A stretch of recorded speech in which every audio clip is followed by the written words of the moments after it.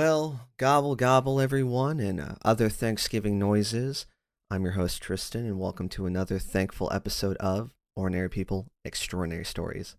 This week I got a chance to interview my good friend, Zane Landon. See, Zane is a special person. Not only was he one of the first of the few people that reached out to my show for an episode to be on an episode, but his accomplishments, this young man has done, are varied and wonderful.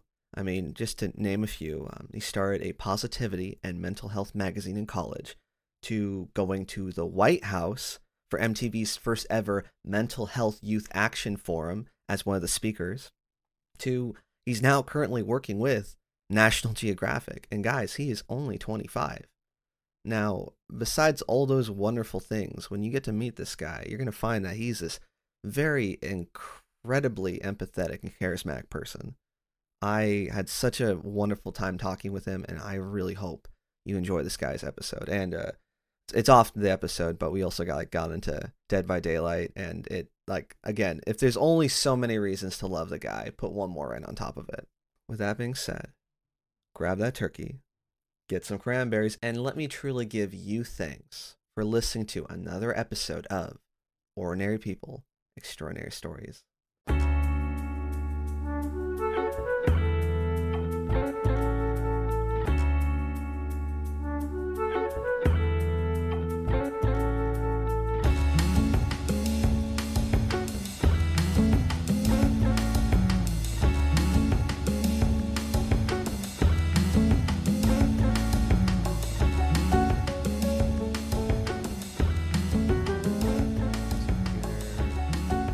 Audio going, making sure I got the sound settings here.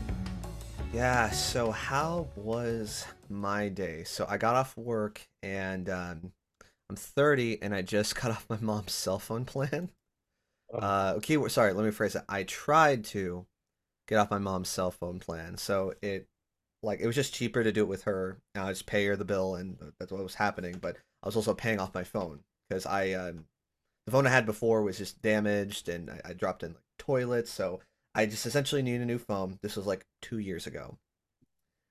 I got one. I finally paid it off this weekend, and I spent like an hour and 30 at the store on the phone with my mom trying to unenroll me, or like we needed some stupid code, but the guy said I couldn't get it and the people kept saying she had to get it, and it's like I'm trying to like describe how I like it was like I was trying to defuse a bomb with my mom, Hmm. but like there's also a rabid cat on her back while she's trying to defuse it. It was the most stressful phone call I've ever had. She was screaming. Really? She was just like, Oh gosh. I don't know what to do. She kept saying she was dehydrated while she was on the phone. I was like, Mom, go drink water. And she just wasn't. So yeah, that was mine. That's what my night was like. It was fun. It's fun stuff. Do anything for you? I mean, I don't know. Did you work today, or I what's up? did, but since I worked in California right now remotely, I kind of got off at 2, which is kind of nice. Man, I could work no, I could work till 5, but right now so it's nice. It's the summer's super slow, so like it's not like a lot of super jam packed. So that's kind of nice. And then just kind of went in the pool. man, Because and you got the pull, man. See, and you're like, yeah, I didn't do nothing. I was just swimming and taking work off early. That's, yeah. hey, man. I'm peanut butter and jealous for sure, but like, enjoy Mhm. it. Like, I mean, Well, it's gonna go away. Yeah, I know. When I go back to DC in September, that won't be a thing anymore. I see. I don't even want to put that evil out in the universe. I just think like you just won't No. be able to maybe take off as much. I think you'll still be, you're gonna have a good time back in DC. All Oh, I right. will. Just it won't be pool every day though. Like I'm liking so far. Dude, there's just something about chlorine, man. Cause I'm a California kid and like it's all the nostalgia and the chemicals, and I was a dummy when I was a child. I would always like drown and swallow water, and it just was not. I think that's kind of what just explains my weirdness, is I just drink a lot of chlorinated The water. chlorine. Well, welcome everybody to another episode of Ordinary People, Extraordinary Stories. I am your chlorinated host, Tristan, the host, and I have with me a very fun new guest. His name is Zane. Is it Landon? Mhm. Or Okay, right the first time. Let's go. Dan Landon. He is a remarkable individual. Of course, you already know where I found him on the same website. I found all my other guests. I How long have you been using Podmatch? Oh, probably since like December, not too long.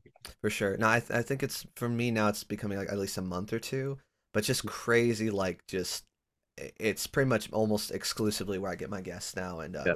I get the craziest people too. And I mean, you were one of the people who actually messaged me first. Mm. I'm always just kind of curious. I mean, was there something about the podcast that you just kind of like gravitated or you kind of liked about my little description?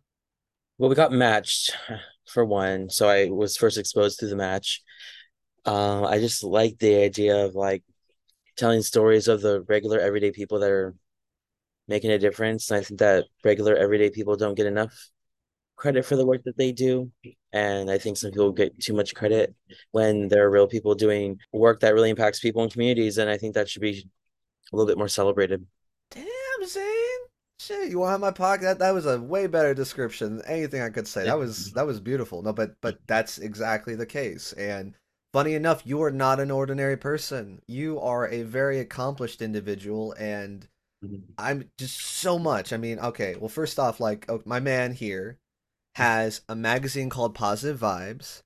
He has been at the Mental Health Youth Action Forum in Washington, D.C., where he literally met President Biden, Selena Gomez, Dr. Murthy. I don't know if I know that. And was Dr. Biden like his wife? Joe Yes. Biden? Okay, yeah. So, but the fact is that he went to the dang, like, he has a selfie with the president. Like, whatever you feel about Biden, like, it doesn't matter. Like, he got a selfie with a president. Like, it's just, Yeah. like, social credit score, just, it's going to the moon, dude. Yeah. And the I fact is, appreciate that. can I tell him where you work? Is that okay? Or I don't want to. Yeah, of course you can. And he Yeah. works for National Geographic. Like, guys, the dude is killing it, and you're only 25, right? Yeah. Yes. I mean, remarkable. I mean, again, you are not an ordinary person. You do have an extraordinary story. I mean, the fact that you've done so much at such a young age, and I mean, you like I told you, great trajectory. I no doubt in my mind you're gonna keep killing it, or at least I pray and I hope you're gonna keep killing it. But I am just kind of curious. So I mean, how did Zane start though? I mean, were you always or kind of always found this like success, or was like I don't want to say life was easy, but did you ever find that you were maybe always equipped to take care of the problems you had in your life? No, not really. Growing up, what's interesting is, you say, I have extraordinary story. I think everybody does, but my backstory is ordinary. I think a lot of people's are. I mean, many people come from a cherished life. I came from like lower middle class suburbs, and not like rich suburbs. Like this is kind of like urban suburbs, and Regular so old suburbs. yeah, I know there's like a mix of like some people look at the suburbs like the rich suburbs, and there's not the not rich suburbs, and so I kind of understood what it was like just to see my family struggle for money, and it was always hard to see, and I always felt compelled to help, and so like even university, I worked to help, and I applied for so many scholarships for that reason because my parents helped with my tuition, but I wanted to give back to them for everything that they did. And I grew up with one sister. It's basically the nuclear family. Me and my mom, my dad, and my sister. That was us, and we had one cat. Now we have five. But Yeah. but yeah, so it's kind of an ordinary backstory. But no, I do not have all the tools equipped to deal with everything that I experienced. I just think that I've had to learn to kind of experience what life has thrown at me. And luckily, my mom taught me as much as she could about kind of always persevering through whatever difficulty you're going through, Right. always moving forward with kindness. Because in my opinion, it doesn't matter how you react. It doesn't matter how you come out of situations. Some people are going to thrive from them. Some people are not going to, and I think that's fine as long as you are always kind to people and yourself. I think it's the only thing that matters. And yeah, that's it. I think it's also like I don't know, at least as far as I've been kind to people, it pays it forward. Like karma always gets you cash out. Granted, some people can take advantage of that kindness. Oh yeah, Sometimes people get really, like a better word, screwed over because of their kindness, but I mean it is. I will say it's something you should strive for. I agree, but I can also totally see how difficult it can be if, again, you've been like someone's ruined the whole kindness identity from you. It's like I can't be kind because then I get taken advantage of, and now I have to. Again, I go into survivor mode because again I was trying to be kind to people and they abuse that and the trust. And well, darkness aside, I was just kind of curious. I mean, like, so was I guess I'm. Were you like a straight A student? Were you like a troublemaker? Were you a gamer? Like, how was high school for you, or just school in general? School's okay, and because part of my identity is being neurodiverse, and I have like a lot of attention issues growing up, and so school is pretty difficult. Like my mom definitely helped me a lot with figuring out school and everything, and that was always so difficult. And because school is not necessarily the most accessible for every learner, especially for neurodiverse learners, that it was difficult. And I was on a 504 plan to help with my attention issues and disabilities. So no, there was actually You mind if I ask that about that? So when you say a neurodiverse, like, would you mind elaborating on that for maybe people who don't know the term? neurodiverse is something that is not neurotypical. And so neurotypical is kind of like just someone that doesn't have like a mental health condition or a learning disorder or attention issues. So anyone that again has learning disorder, anyone that's on the spectrum that has autism, anyone that has like, yeah, those are basically it. Some people consider mental health part of it. I do. Mm, okay. But people who have like learning disorders like dyscalculia or dyslexia or attention issues, all that is neurodiverse. So it means it's not neurotypical, because Mm, neurotypical would be you don't have that, because that's like the typical norm. Even though a lot of people do have it, it's just been deemed as typical. right. So yeah, that's what that is. And You didn't have that, so I guess how are you as far as like diverse compared to like the divergent? Like, you said attention issues. Did you have ADHD or what was your? I guess I'm sorry if this is too personal, but did you have diagnoses as a kid? no, but they just said I had a like they really said I just had extreme attention issues. And so I couldn't really, I had trouble like staying still in the classroom. I needed extra support. I had less homework given to me Mm, just to help me kind of get by. And even still, I felt really behind at times, and I really didn't feel intelligent. Even like in that's middle always hard. school. Yeah, even in middle school, that was in elementary school is when I had the 504, when I was getting support, direct support like that. But then when I was in middle school, I didn't really have that. I remember like just doing really terrible on a test, like really bad, like getting like 8 out of 50 correct. Ooh, um, and I was doing okay. I was getting B's and C's, and afterward, I was like, well, I felt bad because my mom was disappointed, and then I just thought like, what if I actually took the time to study? It's a very weird phenomenon, I know, but I've actually like learned who studies?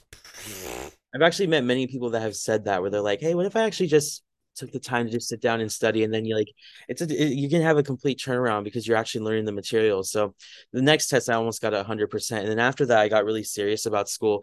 Not like serious. I was thinking about college and middle school, because I know that some people are like geared to do that, but no, Yeah. I was just more serious about it. I enjoyed it more, even though it was still difficult.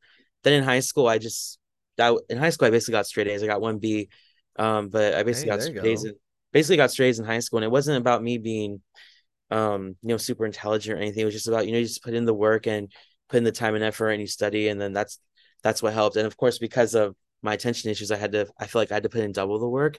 So Mm. it felt a lot more strenuous than I could see compared to some of my other peers. But that's just my observation, because I don't know how hard it was for them. They didn't say, and I don't know how they're feeling. So who You're knows? just like, bruh, I just know the marathon I had to write just to study for this damn test. I mean, Yeah, right. did you That's how it felt. did you have medication at all, or did you just brute force it? Brute force it. I Man, never had medication for attention. you, So oh my goodness, just applaud because so I have an ADHD diagnosis, but I didn't get diagnosed until as an adult, and then I also never had medication. So me as well, like school was, yeah, you really had to just kind of buckle down and be like, okay, I'm gonna have to read this thing now, even though my brain doesn't want to, and I'm distracted and like want to do literally anything else. But it was harder for us. But man, I think we grew way better because of it. And that's actually like a very common thing that I've realized, that so many people that are neurodiverse get diagnosed way later. And I think because schools just aren't equipped to support kids. I know that there's again 504 plans, there's IEPs, but those are separate programs, right? And I don't Mm, think universally the classroom is ready to support all different types of learners. And I think that's unfortunate. I hope that changes soon. And that's why when you look at the school system and you look at someone who's neurodiverse, the blame is on them. It's never mm. on the school system or how the school system can be better accommodating. It's, well, you're just the bad student and you're the one that needs to work harder and needs to do better. You're just And not yeah, applying I'm sure you yourself. have, yeah, that's exactly it. And I feel like it's sad that the blame is put on you when you already are probably internalizing why you're struggling. And then that is another layer onto you. And it's like, well, there's just something really wrong with you, right? And it kind of screws with your head on, how you fit in with school. And you also like, if you're applying to university, like you're going to definitely feel like out of place. It's like, am I really set for this kind of learning environment? And unfortunately, every classroom's different, but even university has its fair share of problems when it Yeah. comes to like universal learning. Well, I mean, that's actually a good segue into it, though. So, okay, so you graduated high school, you Yep. kicked ass and took names with A's and B's, and then because you're a California kid too, right? Yeah.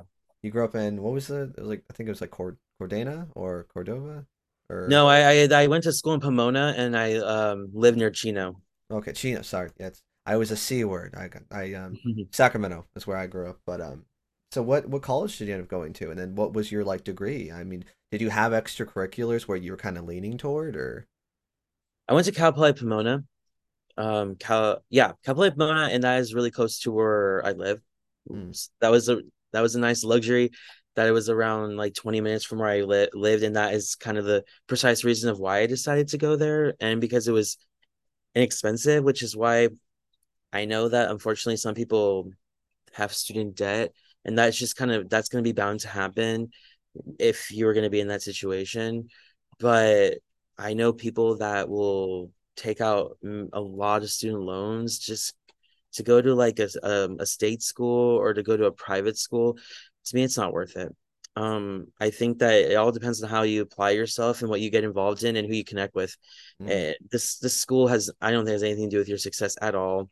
I know some people might look at, oh well, I got to go to Harvard to work for Wall Street Journal. I'm sure there's very good connections at Harvard for some careers like that. Right. I think that it's all about how you apply for yourself. And as you asked about extracurriculars, yeah, because my campus or alma mater was like a commuter school. Sometimes it was kind of hard to make friends and fit in. And I didn't live Hmm. on campus, so I missed that aspect of university life. But I got involved in so many things. I think extracurricular activities were what kind of gave me meaning in university. Because if I was just going to classes and doing nothing else, I would become incredibly depressed.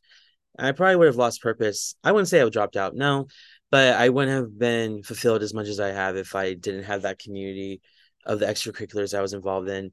And I got involved in a lot of different things, like the different councils, student government. I had a different job every year for every different sections of the university.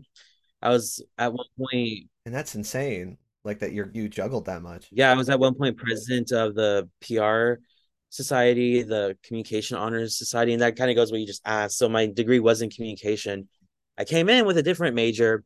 Took a long time, like 4 years when you're supposed to graduate. But going into my fourth year, I learned that I was actually passionate about storytelling, communication, and writing, and it was time for me to make the switch because for the longest time, I would just swim through different majors and not really being able to navigate what my purpose was. And I had a Right. mentor who taught me about communications and how it's an actual career path. And you can actually do something with it. And every job, every organization needs communications folks. So there's never like a decline in communication jobs. I hope not. I don't think that Fingers ChatGPT or crossed. AI is going to take away writing because I still think there's some authentic writing that you need that I don't think AI is ever going to replace. Until exactly, and until like we stop communicating human to human, we're always going to need that kind of communication. Like a Yeah. 100% though. Granted, our job titles might change. We might have to take on a couple extra more hats to do the job that we want. And I'm only saying we because I too, I'm a college dropout, but my goal was the communication degree. And man, Oh, I just talking to so many people who've got that degree now, like there are a lot of jobs for it, and I'm just like, damn, man, like, oof, because like you said, everyone's always going to need to communicate to somebody. Everyone's mhm. like, I mean, even this, I know but like people like challenge that and go, Well, I hear and I find it pretty humorous where people ask like, well, communication is a useless major. Like we all know how to communicate. Yeah. Yeah? You don't know how to All communicate well, right. though. I'm gonna be honest. Give me a Like, 3 minute speech, bitch. Like, here you go. Like, what? Like, right. yeah, sit down, nerd. Come on. Not even like just a speech, because like there are many communicators that like actually don't really like public speaking, but they like the writing part. But like, yeah, not everyone can communicate well. And I think the you have to be like really mindful of like the different platforms, messages, and audiences that you are going to be communicating to.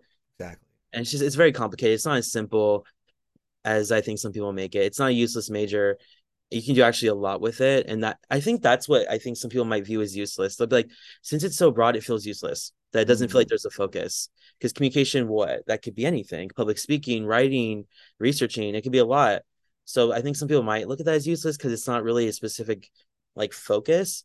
But I think that actually gives you somewhat an advantage because you're not pigeonholing yourself and you're opening yourself up to a lot more possibilities. And it's kind of it's up for you to decide. And I don't think you'll be held back by your major or anything like that because it's so broad. So I do appreciate that about it. I mean, and to be quite frank, obviously, I think the degree opens some doors up for you because, I mean, let's even just get into the whole can you like lead me up to the White House moment? Like, how did that even happen? And like, please tell me how I guess you became you've been on TV, you've been on the Mhm. news, would you just call yourself a mental health advocate, or are you like a way longer title? Because you probably have way more than just that. Mhm. Well, when it comes to advocacy, I really consider myself like a mental health advocate, disability rights advocate. I really advocate for making sure that people feel comfortable and welcomed in the workplace. So I do a lot of DEIA work, which is diversity, equity, inclusion, and accessibility. Just making sure that everyone from every walk of life is going to feel welcomed and supported in the workplace, where they can bring their entire selves to work, whatever that is. I really don't care. I mean, it can't obviously be inappropriate, but if it's your identity or your race or your gender, whatever it is. I mean, if you're a guy or you're certain politics, whatever it is, I'm always welcoming. And that's not to say for all DEI, because I've been around a lot of DEI advocates that don't do that. And I don't think they Mm. do it right. And it's about making sure that everyone feels welcome in the workplace as much as you can. And I try my best to always be inclusive and to be mindful of like everyone's point of views, and that not everyone's going to think the same. Everyone's going to think differently. And there's something called like creating a brave space where you hold each other accountable, but you also are like understanding where each other's coming from, and not one opinion is better or right than the other. I like that. A brave space, because that's essentially what you're trying to do is like be brave enough to speak up, but also be brave enough to be like, hey, though we can work on this together. We can do the hard thing and be Yeah. better rather than just be like, man, I don't like that Tiffany said da da da da da da da. Like that. Well, but so how did you essentially get to join that White House essentially mental health rally? I mean, like, were you chosen from a school? Did you sign up in a program? How did that Yeah, I happen? mean, for mental health, I have experienced that since I was a kid. Since I was young, I always had like high levels of anger and anxiety and depression, those specifically, and it was definitely very present in how I kind of operated as a kid. I was really sensitive. I got really upset by things really easily, and luckily, my family knew about the mental health world and that therapy exists and that it's a resource that there should be no shame in seeking. And I know a lot of families don't agree with that. There are a lot of families that think there's something wrong with you if you're going to get mental health support and It's professional help. weird. It's like, bro, it's 2023. Like everyone's getting therapy. Like, come on, man. What I find funny is like I say that too, like it's 2023, but I'm like, I don't know if that means anything because like there's still some people that still have pretty rigid opinions about certain things, and they're really not up with the times. And I get it. Like if you really don't believe in getting professional mental health care, then don't get it. But I think it's sad when you impede your kid because you don't think it's right for them when it might help them. I don't know. It's like to me, it's like just be open minded. Maybe you don't believe in it, but maybe see if it can help your kid and really be open to all those possibilities. I don't think there's anything wrong with that. I mean, the same thing. The whole thing is just like, again, what if this is the one thing? This was the you're missing puzzle piece that would have had you maybe not have to work so hard at Mhm. school. Maybe not have to have it take so emotionally difficult when you mess up on a test.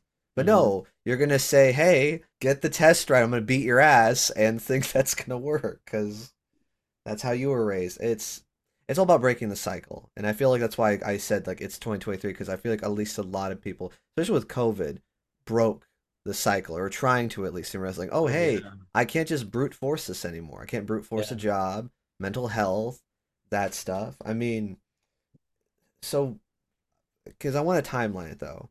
When did you end up graduating college? I ended up graduating recently, like of May of 2022. So last May Okay. I graduated. So pretty recently, and I started the job at National Geographic Society in November. And so it is pretty recent. That's my first entry level job, like actually postgraduate full-time role. His first Uh, job, like you gotta like I mean you gotta dab a little bit on that though. That's like bro, that's a little brag worthy. Like you can kind of drop in like you're drinking a little glass of champagne and be like, I'm working at National Geographic. Like well, I don't shy away. I'm telling people that I don't believe because I know some people go, well, you're pretty lucky. You're kind of lucky to be at that kind of job. I'm like, I'm not lucky. What are you talking about? Like I question when people say stuff like that because I don't think that luck had anything to do with it. I think it had that to do with, and I'm not gonna say like I worked harder than others. I mean, yes, I have for some. But everyone works hard, but it's not also not sometimes about working hard. It's about talking to the right people. And I'm not gonna say I knew anyone at Nat Geo or National Geographic Society because I didn't. I didn't have anyone. I never came that I had a referral or anyone knew me. I just wow. had mentors that questioned me on how to ask the right questions. And so I See, had a there mentor it who is. yeah, I had a mentor I got matched up with through this organization. He's a C-suite level. And I knew that he challenged me. Like I knew that every time we talk, he would give me like the most challenging questions to think about as I was going through the job process.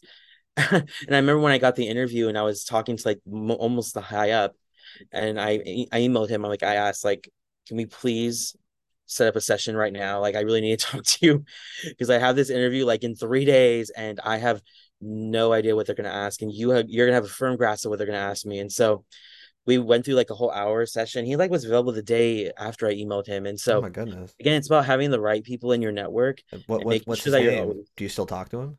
I do, yeah. He works at Thriving. His name is Jay Verner. Hey Werner, He shout out. Woo. Yeah, he's amazing. He's a great mentor. He's a senior level communications person.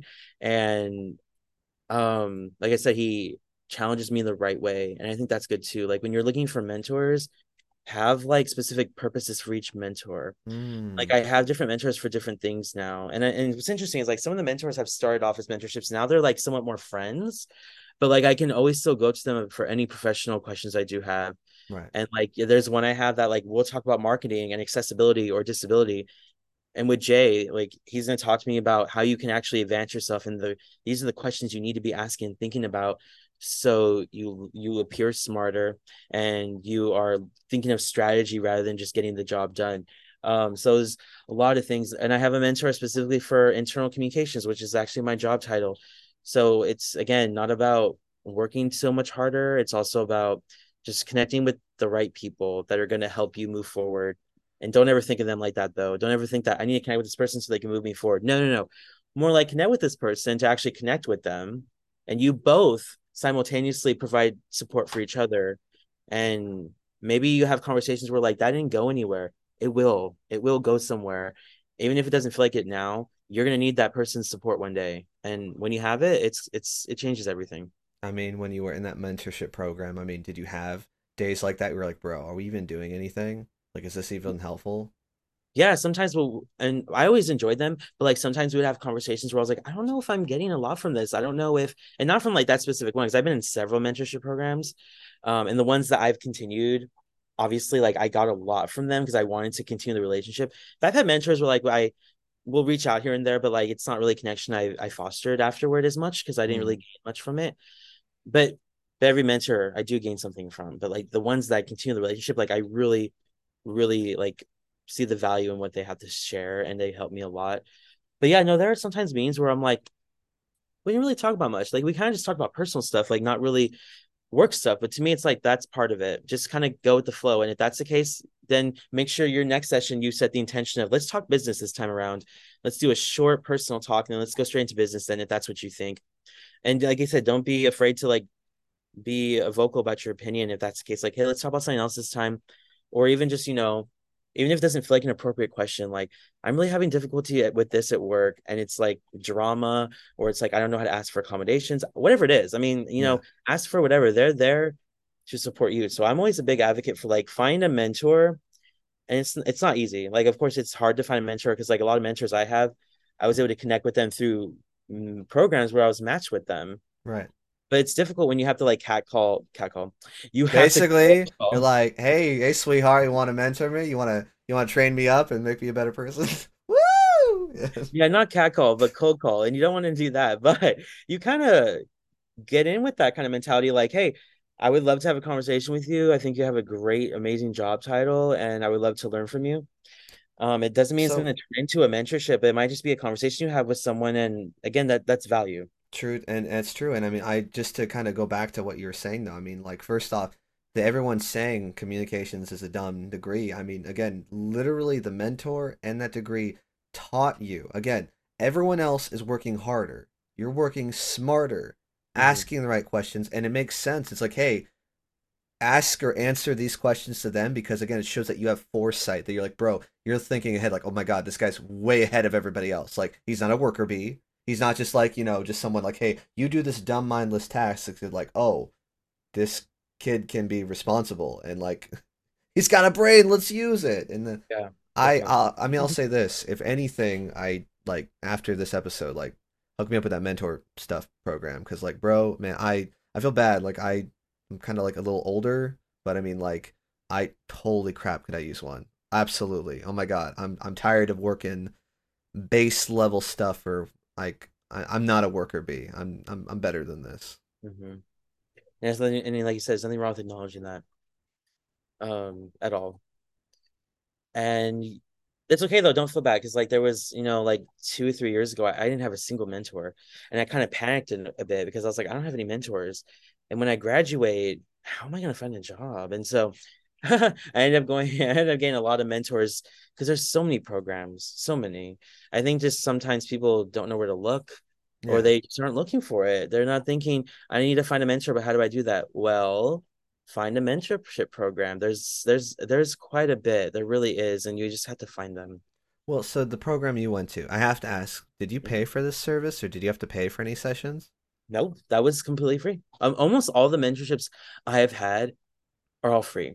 There was one that I consulted with recently who's a big communications person, and their mentorship was paid for, so I'm not interested because it was really expensive. Mm, No.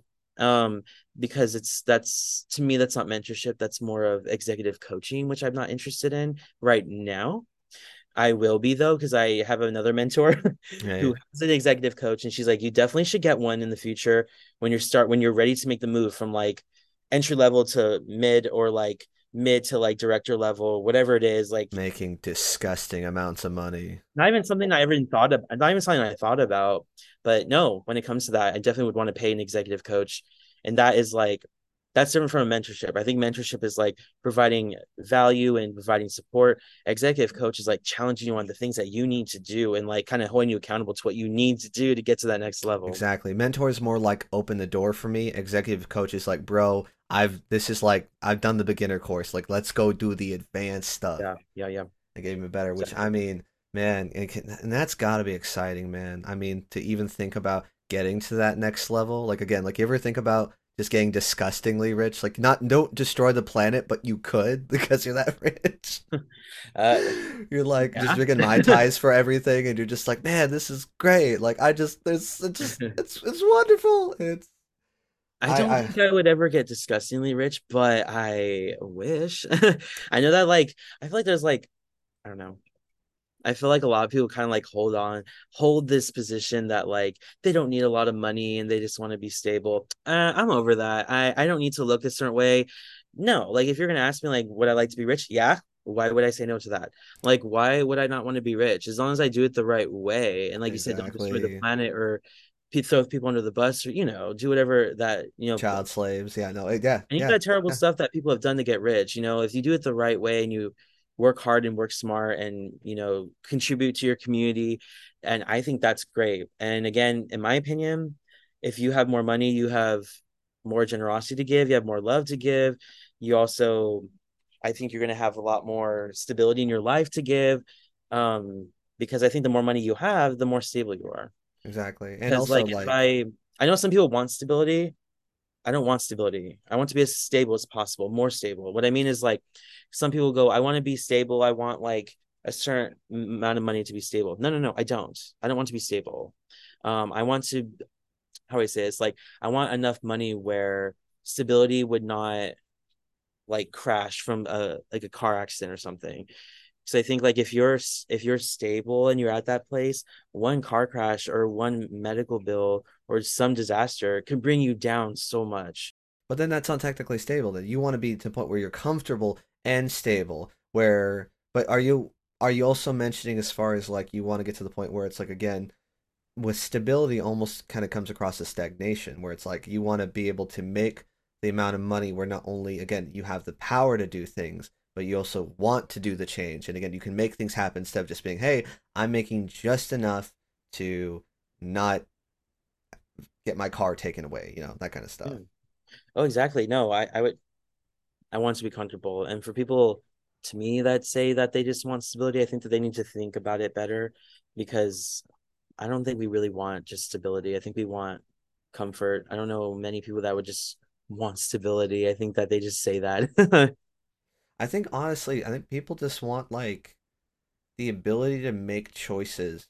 Yeah, Yeah, right. that's it. They just want to be able to make it without being like, oh, I have to do these things because Yeah. rent. I have to do these things because I need to eat. It's like, again, not to get all political and like capitalism bad, but it just does kind of suck because again, it's just like this whole work thing where it's like, okay, now get to a point where you can work to live, or some people are lucky and they break the system and they get to live to work and they actually get to enjoy their lives and they got to like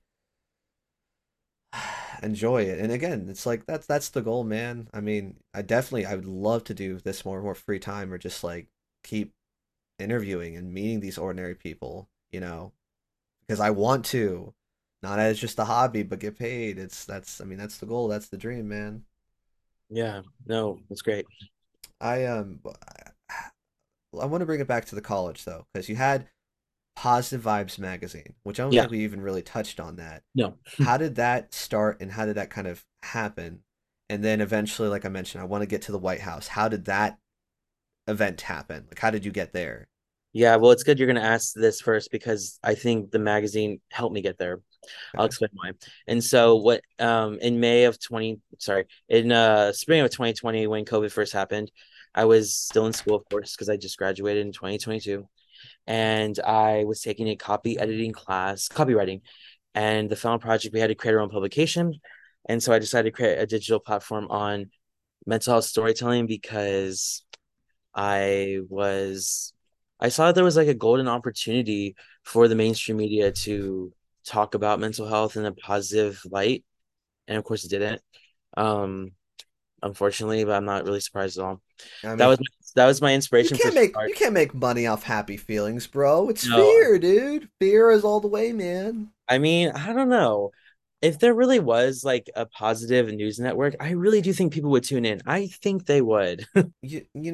I I think so as well, man. I'm sorry about that. But yeah, no, I think we can only hope, man. We I can know. hope because it'll start that way, and then Coca-Cola will buy it, and then it'll go right back to regular news. So just be like, yep, this entire scary epidemic is brought to you by McDonald's. Like, I'm loving it. Yeah, I mean, John Krasinski tried to start the positive news during the pandemic or the happy news, and Did he? unfortunately, he decided to not continue it, and I thought that was a shame. Like he had something that I think people really needed, and I think if he kept going, it could have turned into something like tangible, like something on TV that really could have been profitable and really like just like a healing for some people that really needed some sort of positivity during the pandemic. And that's kind of the inspiration behind Positive Vibes was about It's your telling, magazine, like what you made yeah, for the class.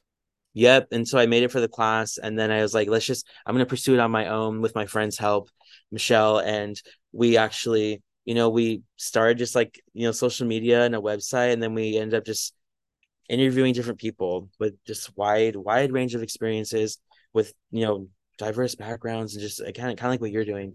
And a lot of different shows are just highlighting the human experience and what that looks like. And I bet it's great. You probably Because it's nasty, it's ugly, it's blessed, it's miracles, it's so many things. Like it can be so many different things. And it's great to hear when someone feels empowered to like share the raw truth of what they've experienced heck and do it yeah. in a way where they feel encouraged to um not feeling like an outsider in the room, because I feel like sometimes in these places where vulnerability is not encouraged, there's always that person that is vulnerable though. And I hate that, like, they're the outlier in some of these spaces, that like they're the vulnerable one, they're the ones crying. I'm like, well, we should all be trying to be vulnerable as much as we can. I think so. Amen. I know some people Amen. can't be vulnerable, and I know for some people it is hard to be vulnerable. Like it's not easy at all, and there's different I mean, levels. that's why it's called being vulnerable. You're like, bro, you're opening up the vital part where it's like, bro, like, please don't stab me here because I very much will die and cry a lot. Like,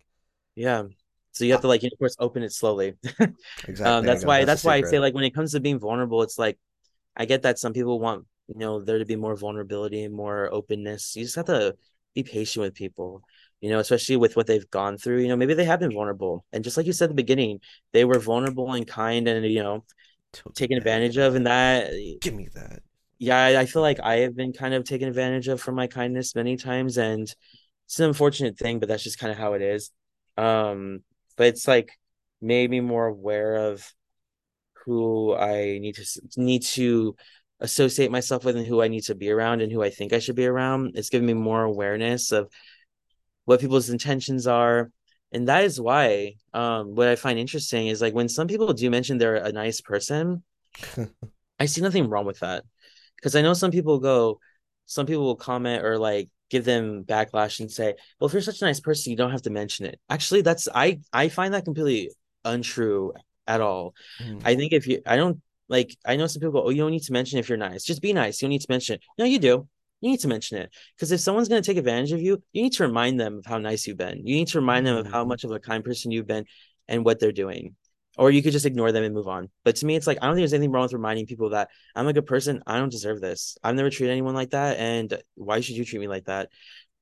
So I disagree. I think that, you need to remind people of sometimes how kind you are if it gets to That's that interesting. point where, you know, It's like fighting for yourself. It's like again, it's like taking ownership. It's like, hey, no, like I don't deserve this. Like yeah, like you said, it's that it goes, I guess, back to mental health and more just like that kind of self care. It's just mhm, like, okay, am I doing well? Am I not doing well? But again, that whole like, okay, well, whether I'm doing well or not, I deserve these things. I mhm, deserve, especially if I am a good person. You're right, exactly. If you're an asshole and you say you're an asshole, well, all right, that's fine. But I mean, but if you're legitimately being a good person, it actually is kind of nice to acknowledge it out loud. Be like, I am. Yeah. Screw yeah, that guy. That guy sucks. yeah. I'm awesome. Like, it. I'm sorry. And I will say you speak very beautifully, by the way. Oh, thanks. Because I'm like, he listening to you, and I'm like, oh my gosh, like it's, dude, get you behind a podium, get you as a politician. I'm like, heck yeah, dude. Let's get schools more money. Let's make stuff more inclusive. Let's make this stuff happen. Though you're very passionate, and that's again, Oh, that's more of a reason why I was like, yeah. dude, we gotta do this cast. Thank you. Yeah, and I mean, I do love public speaking, and I actually like dabbled into creative writing, because I'm gonna veer off a little bit here. Oh yeah. But going into communication was different because there's a lot of writing involved. And growing up, I hated writing, mostly because it was just difficult. Trying to connect the dots and trying to create sentences that flowed well, I couldn't do. Like in middle school, I was so terrible at writing. Mm. My mom was actually like so concerned. She's like, I'm so concerned that you're not gonna be able to write when you when you graduate middle school and high school, and like that's concerning because you need to know how to write. Eventually it just clicked. And I think what happened was eventually I got it, where I was like, I was okay at it. I practiced it. And then my senior year of high school, I dabbled into poetry, which was a game changer, Mm. mostly because with poetry, it was kind of like I could write however the heck I wanted. Like, kind of like what you said, like taking agency and power back into something that you want to do, instead of like, Mm. you have to write this way. This is the way you have to write in high school, the Jane Schaefer method, all that stuff. And so I And that's the discovered point of poetry. poetry. Yeah, I mean Yeah, and then when I that's discovered the poetry, I could do whatever I want. I could compare whatever I wanted, and so things made sense. And then actually, when I looked at it, I was like, hey, actually, this doesn't make sense. But at least I embraced it, and I can actually think of a better way now, instead of it being It needs to be the way it's supposed to be. So that helped me a lot. And I wrote every single day for like a year, and like in a Incredible. journal. Even when I heard someone say a word that I really liked, I wrote it down because I was like, and it wasn't even like the meaning of the word. I was like, this word just sounds nice. Do you And remember the like sometimes word? I was interested in like how some words sounded. And that's kind of poetry. It is because like poetry is not just the words, it's like how the words sound together. And so Poetry is that just was great. art. It's a word art, man. It's it can be again like an Mhm. idea, it can be a stanza. It do you remember the word that you were just gigging about, that you were just really pumped for? Do you remember that word at all? Not the single word because I definitely wrote down like a couple. Um, but or not a couple. I wrote down a lot. But like even like the term like lingerie, I was like, that sounds Lingerie. so pretty. I don't know how the heck I'm gonna use Lingerie. that in a poem, but maybe it's kind of like worth looking into other words in the English language that have that sound or have like a French background or origination. See what other whatever words sound really pretty. Maybe I can find a word that actually applies more to what I'm writing than that. But And see, look yeah. at you go. It's that, and that's where it gets difficult because when you say neurodivergent, it's like, okay, well, here's the standard. Here's the quote unquote normal. Yeah. And as we're kind of discussing, is there really a divergent when everyone maybe has some form of, again, I don't want to say learning disability, but I mean like they learn differently, they think differently. Like you show them a puzzle and they know what to do with it, blah blah blah. But then again, you give a pen and paper to a kid and he's writing poetry, or it's even how your brain's working. Like again, Mhm. you were fascinated by the word lingerie and you went down a rabbit hole where you're like, okay, now I want to know how it started, how it meant, that way in French history. Like, dude, that's a superpower to kind of go into something and just be like, okay, here's one thing. I'm just gonna rabbit hole right straight down into it though, and it's like it's unfortunate, or it's like, can we get to a point where it's like make it empowering while not like I'm trying. I want to word this carefully because this is a very hard question. Like the kind of topic about labels, like Mhm. I'm this, I have this, that, and this. Mhm. Sometimes, at least, some people have negative connotations to labels. It's like I don't want to be labeled like, oh hey, I I'm someone with like I have ADHD Mhm. versus I'm a person, or I'm a man, or I'm a human being with ADHD. It's like we're focusing so much on our labels that we're not just a person. We are artistic. We are autistic. We have ADHD. We are on the spectrum. I I guess what I'm saying is, how can we celebrate our differences, celebrate our labels while not making it so labely? I'm sorry. I'm trying to think. You No, get what I'm saying, it's or I 100% do because I actually was on a podcast in New York, and it was like one of my first in-person ones that was like with other folks on a panel, and that was the question was, do we focus too much on identities? And my response initially was yes, we do. Okay, I don't agree with that anymore. I think that there's nothing what? wrong with I think there's nothing wrong with focusing on identities as much as you want. Focus on as much as you want. Focus on changing the system as much as you want. Focus on developing that identity, whatever it is that you want and what you and how you want to serve your community. Just do it. The problem is that I think we put too much value in identities, and Hmm. that there is no value for my identities. Like depends on the situation, but like if I'm in a room Okay. and I'm the only like queer person, well then yes, there's definitely value in that. And it's not the identity alone, it's the experience I bring. It's who I am as a person, what I bring to the table as a queer person or a person who is queer, however you want to see it. I think that there's value in that. But being queer it's not inherently valuable. There's nothing valuable about being queer unless it's a certain situation you were in. If it's like you're the only perspective in this room that's queer, maybe that does have some value. It's like I do think differently a little bit from other people, but again, inherently no. I think we put so much focus and so much of our livelihood and our identities that we focus so much on that more than anything else that like, if I ever get to a point where people are writing headlines about me and they put, oh, uh, first queer Hispanic person, like I don't want that. I will never want that. Exactly. That will frustrate me because I've done so much work that you do not dwindle me down to my identities. You learn about my identities in the article. You can mention my identities in the article because they're important. They're important. My identities are important though. Like I'm never gonna go and say they're unimportant because they're important. And every all of our identities, of course, make us up. Every experience we have makes us up, and that that's what intersectionality is. That's the idea that every experience we have, every identity we have, it makes the dynamic different. And so that's why someone who may have similar background to me, if they're not queer and I am, we have very different experiences, even if we have very similar backgrounds. That's what intersectionality is, that Mm. the dynamics are just different.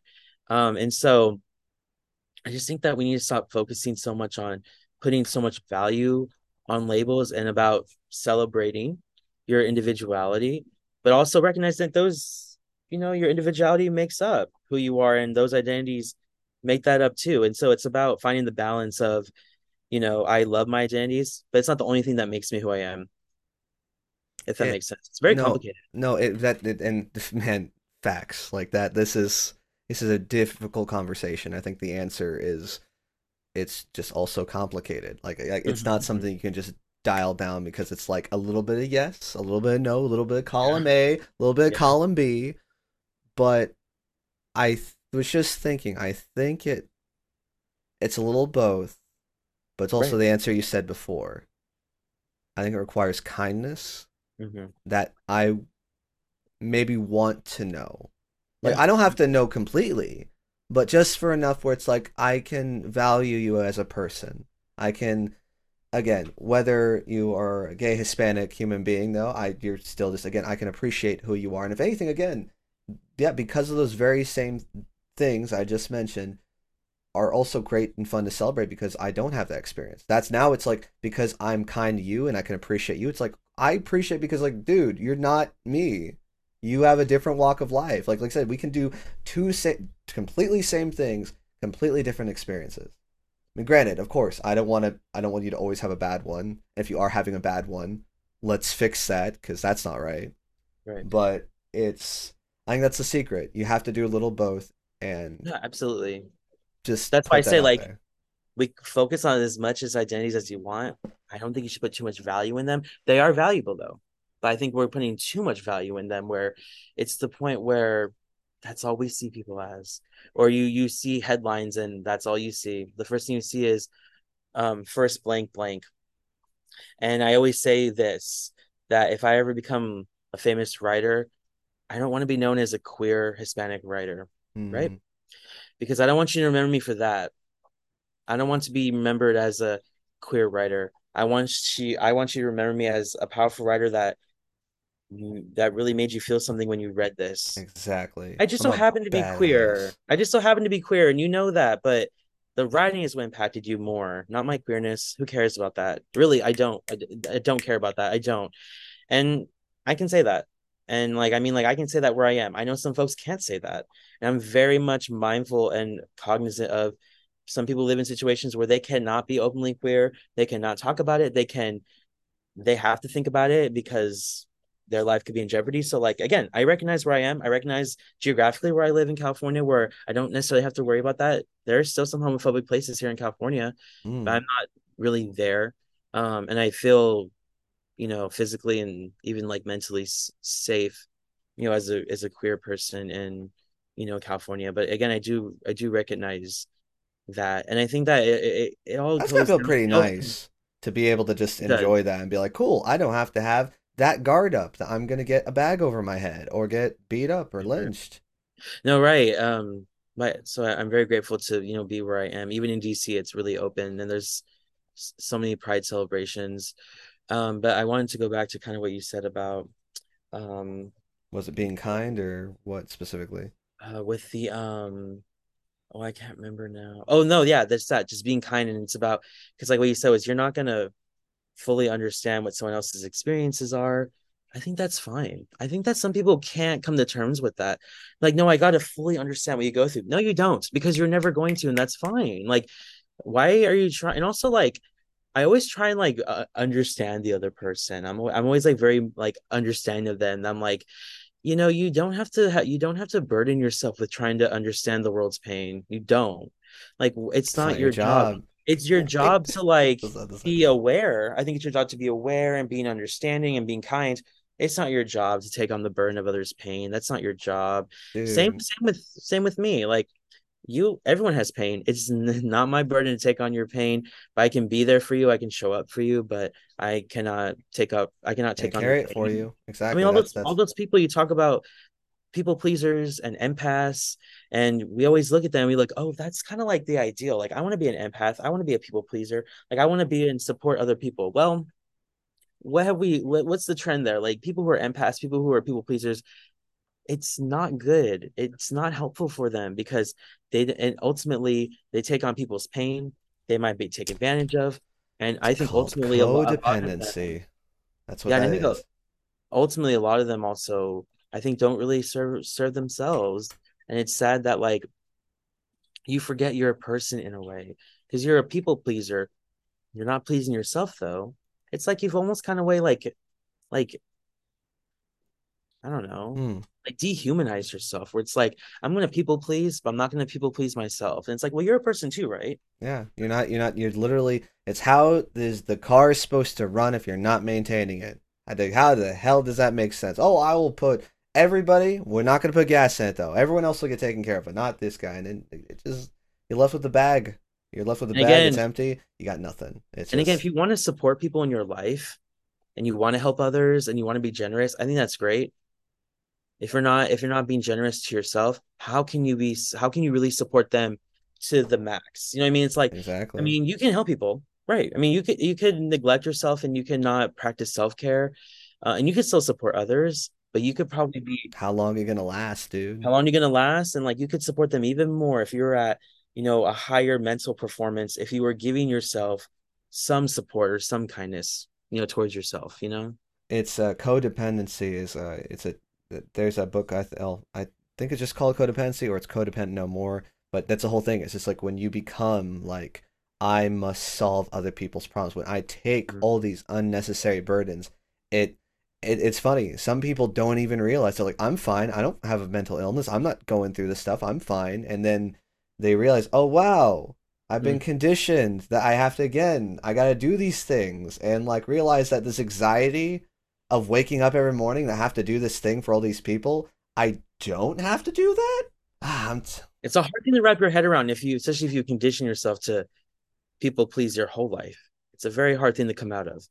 I think it goes back to all. So it's okay. It's a little bit A, a little B, a little bit kindness. I also think it's about that's like you said, self care. It's like, do you want the help? Is Hmm. there a problem? Can you be strong enough to say, I am struggling, or this is where I'm weak. This is where I need help on. This is where I need a mentor. This is where I need something to open those doors for me. Hmm. And people are afraid, I guess, of that. Maybe I think they're afraid of admitting they need help. They're afraid of just admitting that, oh my gosh, I'm not. Again, it seems so silly. Like I'm so afraid and too scared to say that I'm not scared, or to say I'm scared. It's just like I don't know. People, man, freaking people. It's a hard thing, and I can understand, because I think it can be scary, and I think there's many reasons why. Even when I was struggling at some point, I didn't want to mention it, and it wasn't because I felt there was weakness, but also like I just didn't want to. I felt like I was burdening other people, and I felt like I don't want people to see me this way. I don't want, like, yeah, or like if you're going through a lot of pain, and that's why people, even who have cancer or something, they may not ever mention it to their family, because they don't want them to see them differently. They don't want them to treat them differently. They don't want them to always walk on eggshells with them. It's like, I get it. Like, I can get it. But again, I wish people could do that one day, and they could, but I Exactly. understand why some people don't. There are many different reasons. Which awesome. Glad you're validating them, but that's the thing is there's that but. It's like again, it requires both. You have to do a little this and a little that. You have to self-maintain. And even if that makes making hard decisions. Granted, do that when you're ready. Or do that Right. when it's so awful that's the only option is to change. Yeah. I we were talking about your magazine. I know. I mean, this is no, I think this is related because I mean, like, I Oh feel yeah. like you've had, and again, I think what I'm trying is I'm trying to figure out where did this wisdom come from? Where did this like? you struggled, but I mean you adapted. There's literally this like path of adaptation where like again you're following your curiosity, your Yeah. desire to learn to do new things to constantly stay active though. It's benefit I mean I like to say it benefited you going to student council and doing all these things and going after this major and I mean I do want to know more about the magazine. Did you have a Yeah. particular positive story that really touched you, or did Yeah. was there a one thing you can think about the magazine that really like gave you something that helped you get to the next step? Yeah, I think that, like I said, when we first started, we were kind of writing blog posts and stuff, and then eventually we went on to interviewing people. One of the first interviews I did was this woman named Amy White. She's a medium. And Ooh, fun. I didn't know what that was. I didn't. Even though I was around like different forms of spirituality growing up, we never had a singular religion, Okay. which I think was a bad and good thing. And I can explain if you have more questions on that. But Oh, we can go down that path, but keep going. yeah, what I will say is she's a medium, and I actually didn't know what that meant. Even when I even when like because it was pitched by a PR firm, they pitched her to me. Okay. They said she's a medium, and I was like, what? She like writes blogs on Medium? Like I was so Exactly. like clueless. I was like, what is? I don't know what a medium is. Like you mean like a blogger? Okay, I'm a large. What? So are we just saying sizes now? Like I'm a small. I'm an XL, 2X. Like Yeah, I it's really had okay. no idea what that was. And then I looked it up and like medium, I was like, okay, what's a medium? And so it said a person that, communicates with people that pass on. And I was like, oh, whoa, Dead. that's interesting. Like, because I do believe in the afterlife and I know that people exist with that kind of power, but I didn't know it was called that. And so I thought that was interesting. And so I did the interview with her. It wasn't that, it wasn't necessarily just talking about mediumship and what she does. It was just the energies were there. The energies were really, Like you could just feel that there was something about it though. Like it's and we were on Zoom. We were on Zoom, and I'm like, that's when mm, you know a connection can be powerful when you feel that energy through the technology, because technology is already gonna muffle things enough.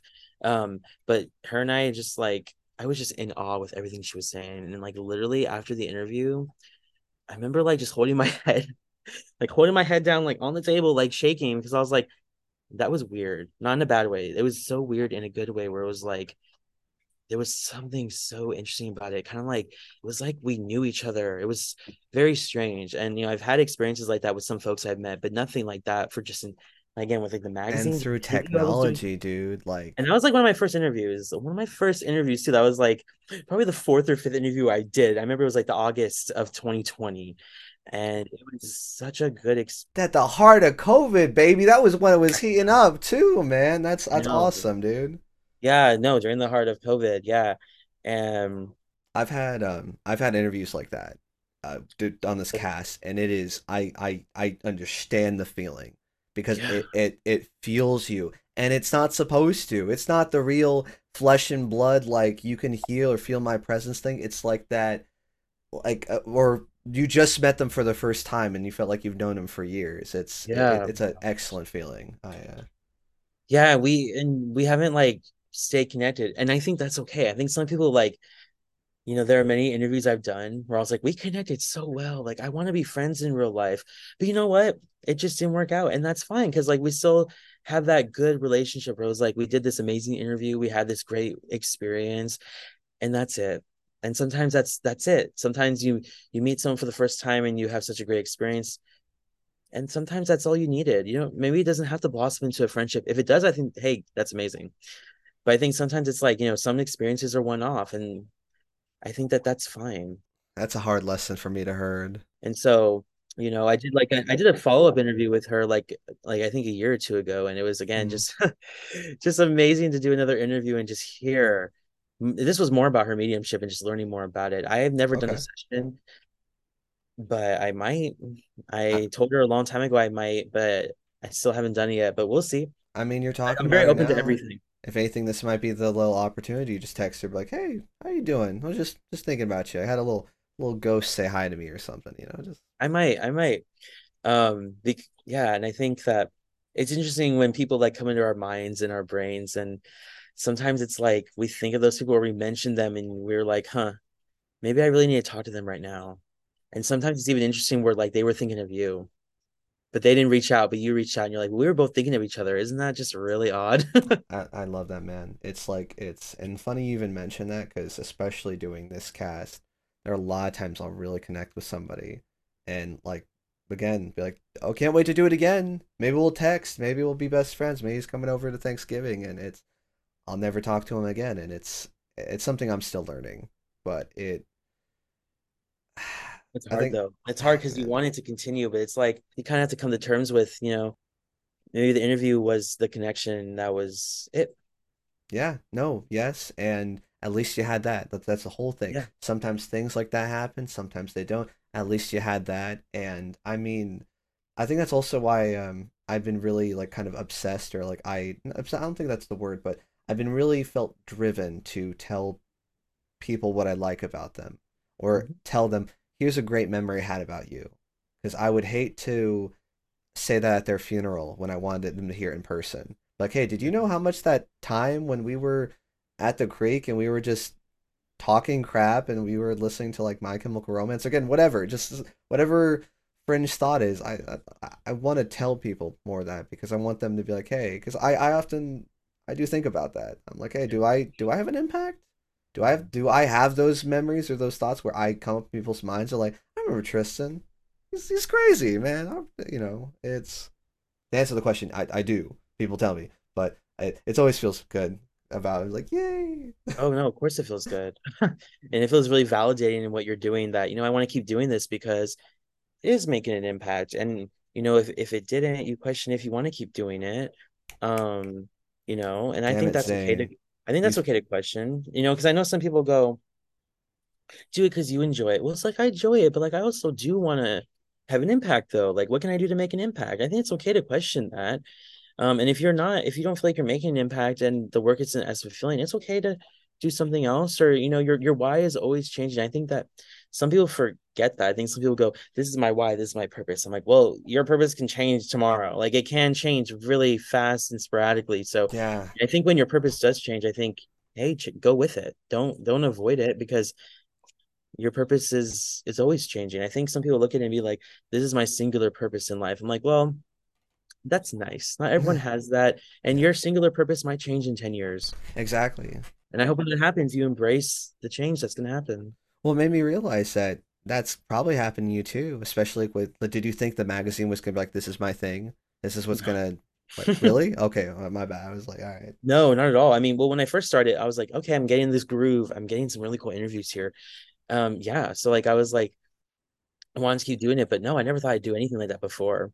And it was just so funny, like just an opportunity that came from like a School project, homework. It came up from homework, dude. it It's like, was. okay, now we know the magazine. Mhm. How do we get to the White House, man? Because, Yeah. bruh, like that's, dude. I feel like I'm talking to royalty for a second. I will have to share there's like another aspect to that because I will share that. It was in fall of 2018, I had a really hard time. I was, having suicidal thoughts. I was engaging in self-harm.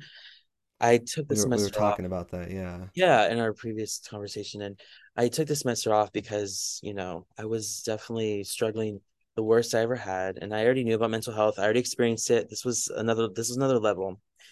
And so, sometimes you think you're doing well and you think you're doing better, but just be cautious of what life can throw at you and the curveballs. Because I didn't react to them well at all. And Do you so mind I if I first, ask, like, what those curveballs were? Like, what maybe oh my happened gosh, to I just those felt like things? yeah, sorry, I have like I had no purpose. Again, switching my major so much.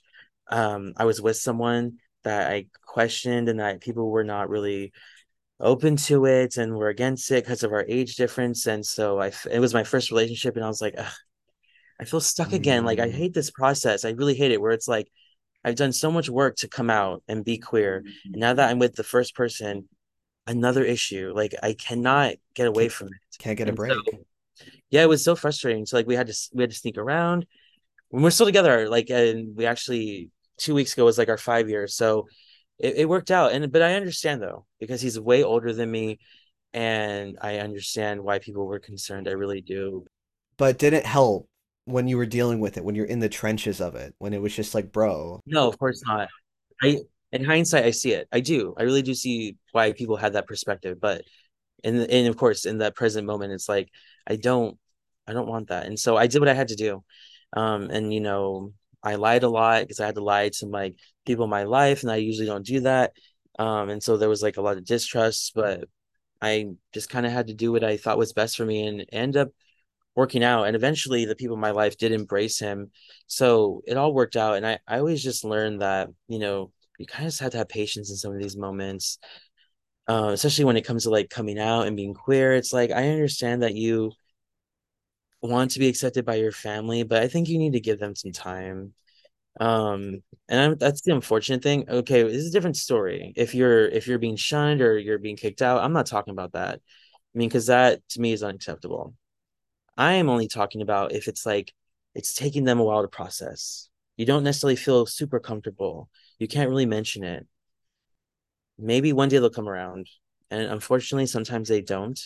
And if Mm. that's the case, I hope you find some folks that do embrace that side of you. And if you want to cut ties with your family, do what you have to do. But I've come to terms with like certain people in my family I can't be open to. I'm fine with that. I really am. I really don't care because I can be out to the people I want to be. And they're giving me that validation and love that these people can't. They give you what you need. Doesn't mean that their love isn't, it doesn't mean that their love isn't strong or powerful. It's just not this love. Like I was saying, like you have mentors for different reasons. You have different family members that give you different types of love, and it's okay to Mm. have that. Like obviously you have your friendship love, your family love, your romantic love. It's like all these different people give you different types of love, and that's okay. And it's okay to seek those different types of love if you're not getting what you kind of want. Well, you touched so many just great like answers and things on here. And I think again, just going back, we're going to talk about the whole different types of love and accepting that, but the weathering through the storm, Hmm. I think that's a huge understatement of a lesson and something I struggle with. And again, if I just can be transparent, and real, like I'm sorry if I keep bringing up the age thing. No, it's okay. I'm not, I'm not jealous, but I'm in awe, dude, of what you accomplished. Hmm. And I'm sad. I wish I could have. I'm doing what I'm doing, and I can't do that. I definitely can't go down that path of like I wish I could have done more because it had to be this way. I had to weather my storm, Right. but it is the most difficult lesson, but probably the most important to learn is that It's hard. sometimes it just sucks, and like you said, sometimes you have to cut people off. Sometimes you have to just make some drastic turns. Yeah. I also think maybe kind of like what you sound like. I think it's maybe the idea of forgiveness though, or more just like forgiving being angry, forgiving holding on those feelings of like man or whatever, or just being like I'm moving on from this because eventually maybe those people can come around, and it's not necessarily like you're like is that like kind of what happens where you just accept like well my parents are at least that those people that don't accept who I really am won't, and that's okay. Like, is that really what you had to? I think that yeah, I think that you eventually no. I hope you can accept that because it's kind of just the reality. And so I hope you can come to terms with it. But if you can't, I hope you find some peace in your life because it's hard to hold on to that. But I get it though, because for some, like they want to be accepted, they want to be validated by their family. And I think it's such a hard thing when you can't have that. And I know how it feels, of course. I think a lot of queer people know how that feels. Mm, And so that's why I'm really grateful that it did work out. But I will say, yeah, if you want to forgive, that's up to you. I believe in the power of forgiveness, but for the exact reasons that you mentioned, that it's not really because I think a lot of people have a hard time with the notion of forgiveness because that they think that forgiving someone absolves them. It does not absolve them. It would never absolve them. That will never ever happen, and don't let it happen. mm-hmm. And so I mean, gosh, I want like I know people that are just have the weirdest, most hurtful things to say about people who forgive. Like where someone said, "This person committed a terrible crime on me, but I do forgive them."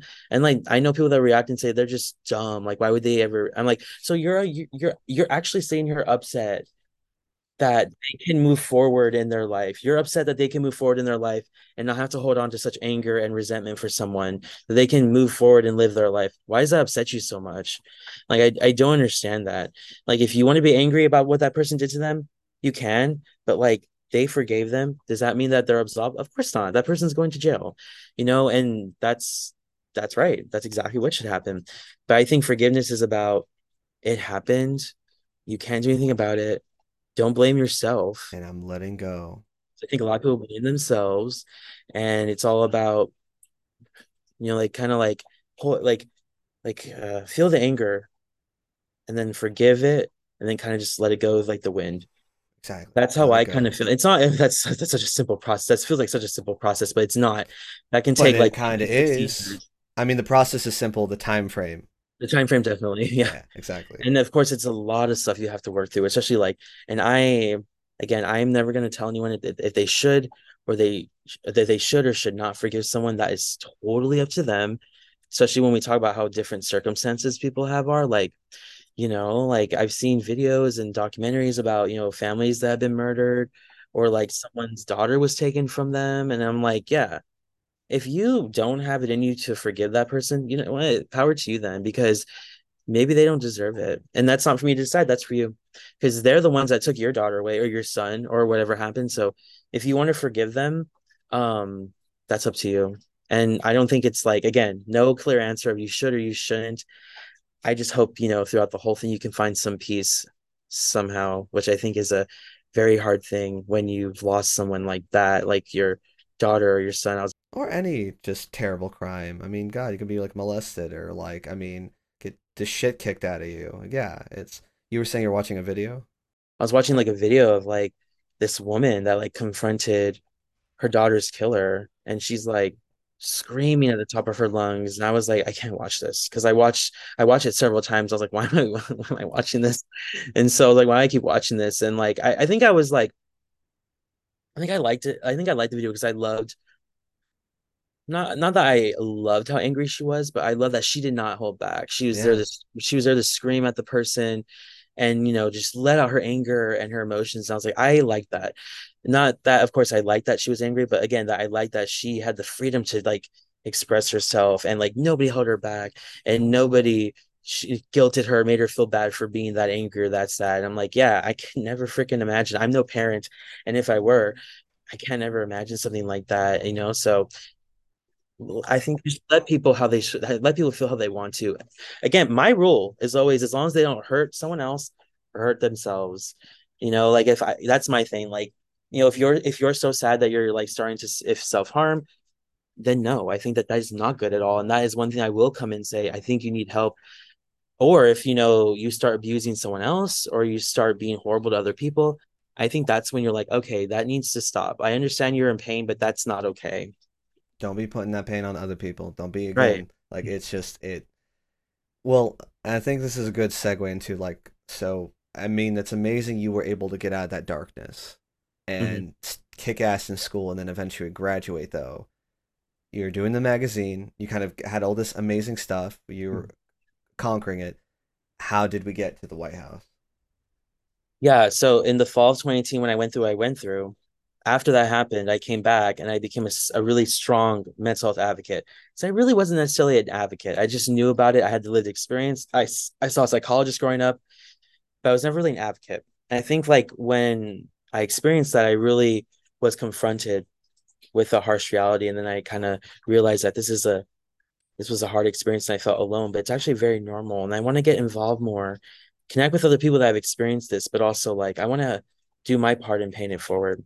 So Heck that's yeah. when I became like a serious advocate. I joined so many organizations. I started organization at my university, stuff like that. Then it again set me up to appreciating mental health and realizing that there's this gap in mental health storytelling, prompting me to start the magazine from that class. Then I became a stronger advocate because I interviewed so many folks and I gained something from every interview, that in November of 2021 was, when I discovered that there was this mental health youth action forum that was going to be at the White House. How did you find it again?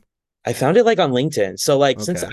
I was a member of Active Minds, which is this mental health organization, and because this mental health forum collaborated with so many like mental health nonprofits. I was of course going to see it because I follow so many mental health organizations. I was going to see it. Like I was Right. bound to. And so I saw it on LinkedIn and I was like, what the heck is this? I need to apply because this is like I've never seen anything like this in my life. The signs are literally just like you need to go. I mean, did you feel like you're like I need to go to this or like this is meant for me? Like did that? So I never thought this was like meant for me, but I was like, I need to do this. I need to do this so bad because this is like the coolest thing I've ever seen. And so, no, I do not think it was meant for me because like I had trouble. I was like, should I apply? Should I not? Of course, the imposter syndrome kicks in. And you're like, Hmm. nah, don't apply, don't apply. Eventually, I was like, no, just hit the submit button, just do it. And so I filled out the application, I submitted it. And then, like a month later, no, in like January, I think, I found out, or February, I can't remember. I found out I was like a semifinalist and I found it in my spam folder, which I was like, please, people, please check your Dude, spam. Because like I could bruh. have easily missed it and I would have been really upset if I discovered it later. It probably would have changed your whole trajectory. Probably, you probably wouldn't be here if it wasn't for that event. No, 100% because 100, oh my gosh, 1,000 times percent. And yeah, so semifinalist, and then I submit another application, and a month later I found out that I was in, and of course, it was this whole ethereal. It didn't feel real, you know. And when I got the email, I was like, no, there's no way. There's no way. It's just weird though, because it's like a regular email. But it had like, the most bizarre news, and I was so excited to accept. And I told my family, and they were, excited. They didn't really. I think they were in awe at first too, which is fine because it's a huge deal. And so, yeah, it happened, and You we. ever I hate to interrupt. You ever see Willy That was good. Wonka in the Chocolate Factory? Oh yeah, it's like one of my favorites.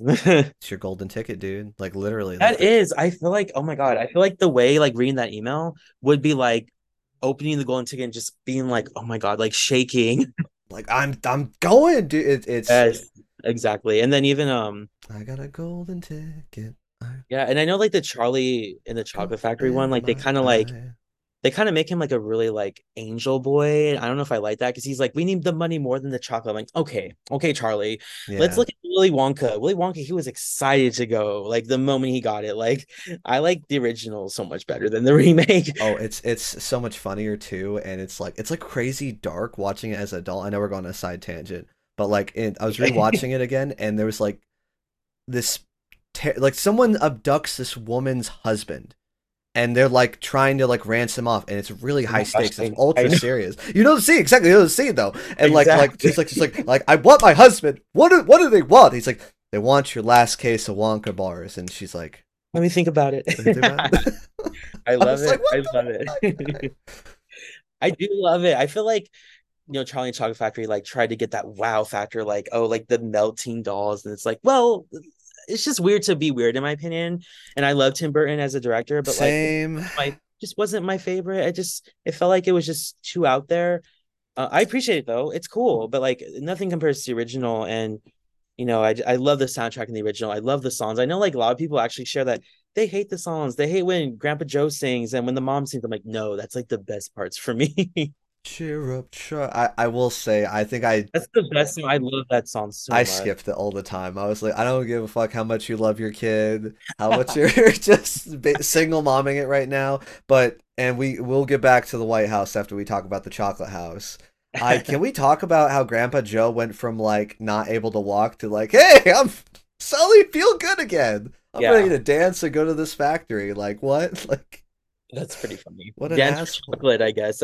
What I love is like that really shows how amazing this chocolate factory really is. Yeah, that would make it well. It's like we don't really know how amazing it is. Like they had to build that world and they kind of show it through things like that. So very exciting. But so that's actually one of my favorite movies growing up. And I really do love watching it. And I also like that the original, like, it was so wholesome at the end, even though it was like kind of weird with I always hated when he yelled at Charlie, but I get With why. nothing good to, I right, know. exactly, it just was so Even Gene Wilder was said that he hated yelling at kids when he was in these roles. He oh said that's one thing he snap, hated about acting was when he would have to yell at kids.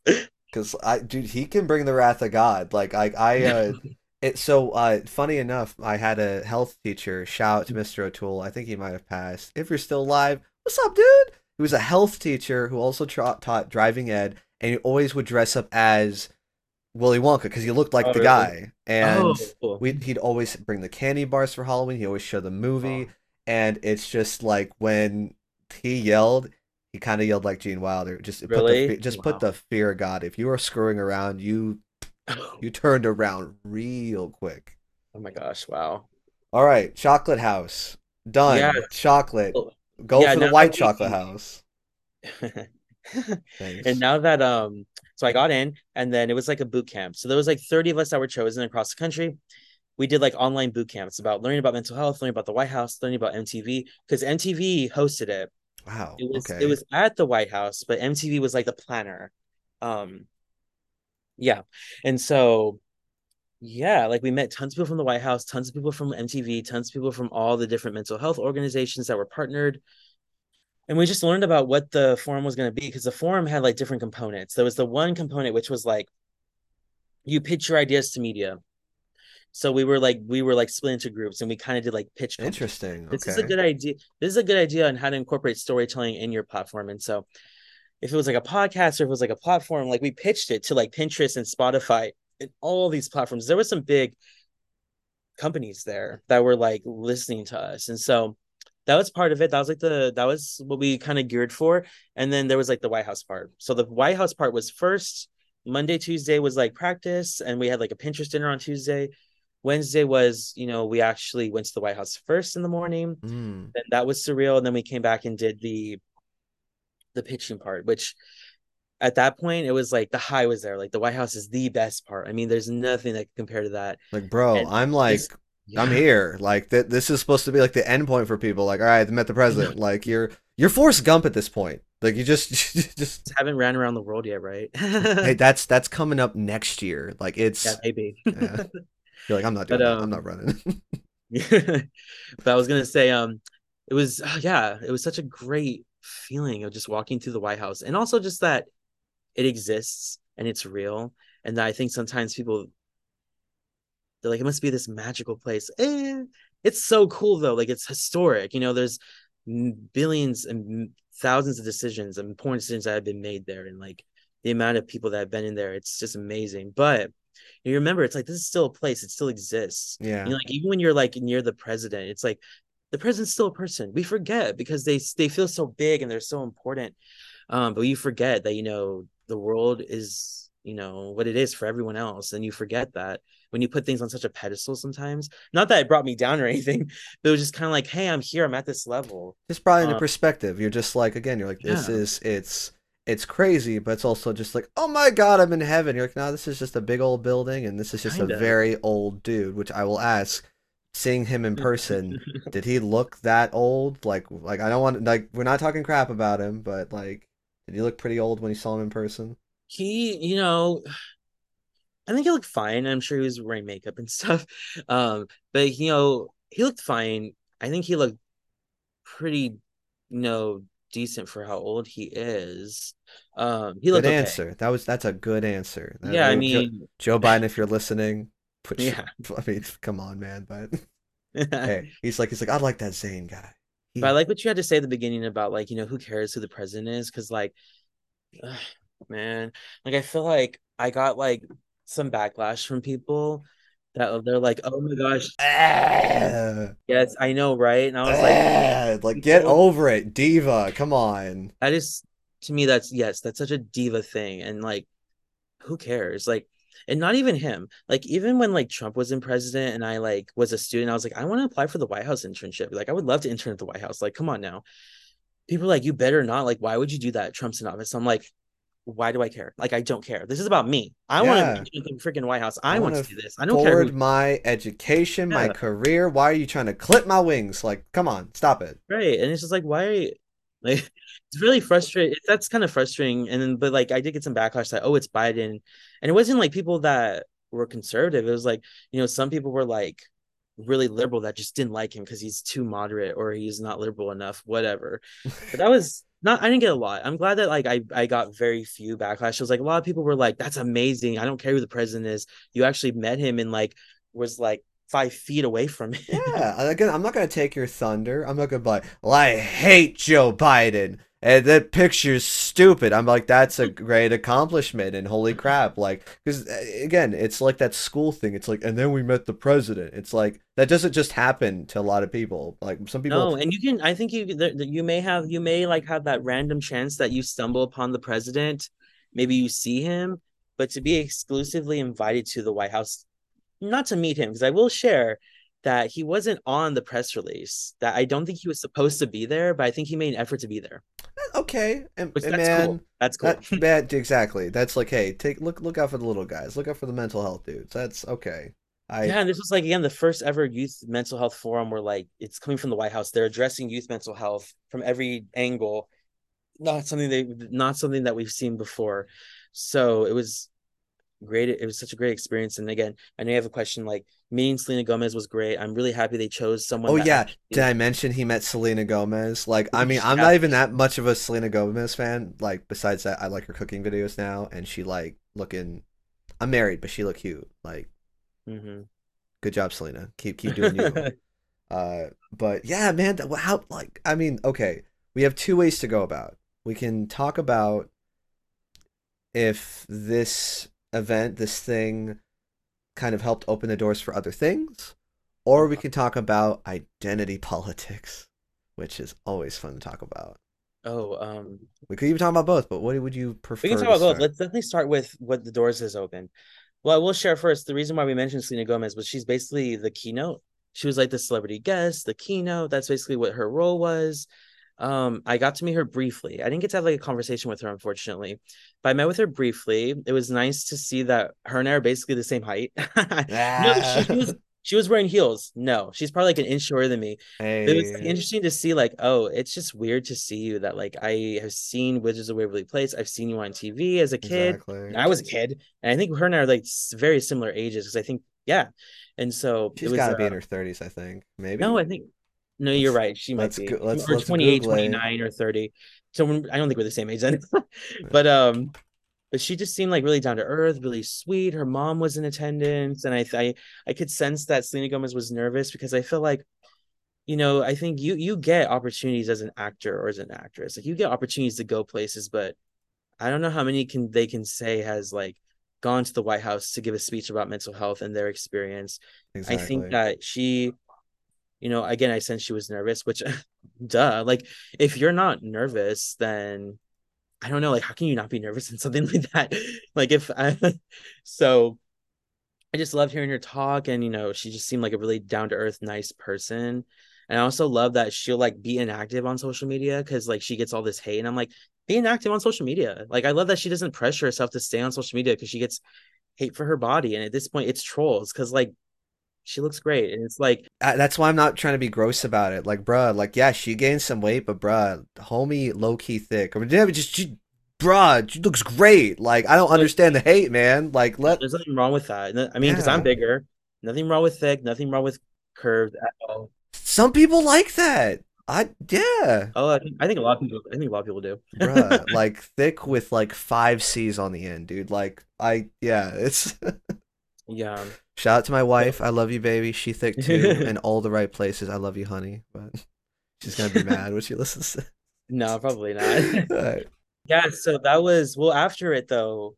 So I've done like just a lot more work now and like applying for stuff and like applying for ambassadorships, youth boards. I've been on several youth boards since the forum, and I pitched myself to several different podcasts because after the forum I was like, I had something to share, and I want to share it more. So I just kind of advocated for myself to get on different podcasts, and I've spoken on, oh, I don't know. I think I've spoken on at least 80 at this point. What was Um, the thing you wanted to share? Was it just kind of like your growth in mental health or like your journey through advocating? Oh God, yeah. I learned because of advocating, I learned so much about what other people do and what their coping mechanisms are and how mental health shows up in their life. Because again, we talk about the experience. My experience is gonna be very different from someone that has a different type of mental health condition, right? And so, I'm always being challenged to learn as much as I can about mental health. And there's so many ways to address mental health if it's politically or policy, or if it's just through speaking or podcasting or writing a brief, whatever it is. Like there's so many ways to address it. And so it's opened up so many doors for sure. Do you remember what you shared though? Like, did you share your personal story, or just the So fact the, that like the importance of sharing a story? Period. at the forum itself, I mean, like they asked six of us to speak, and I wasn't one of them. But that Bitches, was my goal. My goal is like I want to be on the news. Okay, I did it. you That was did on. it. But then again, putting myself out there more, I was able to speak on local news. But what was cool about that was that was a campaign when I was where I spoke on TV. That campaign was aired on over like 100 local stations. Yeah.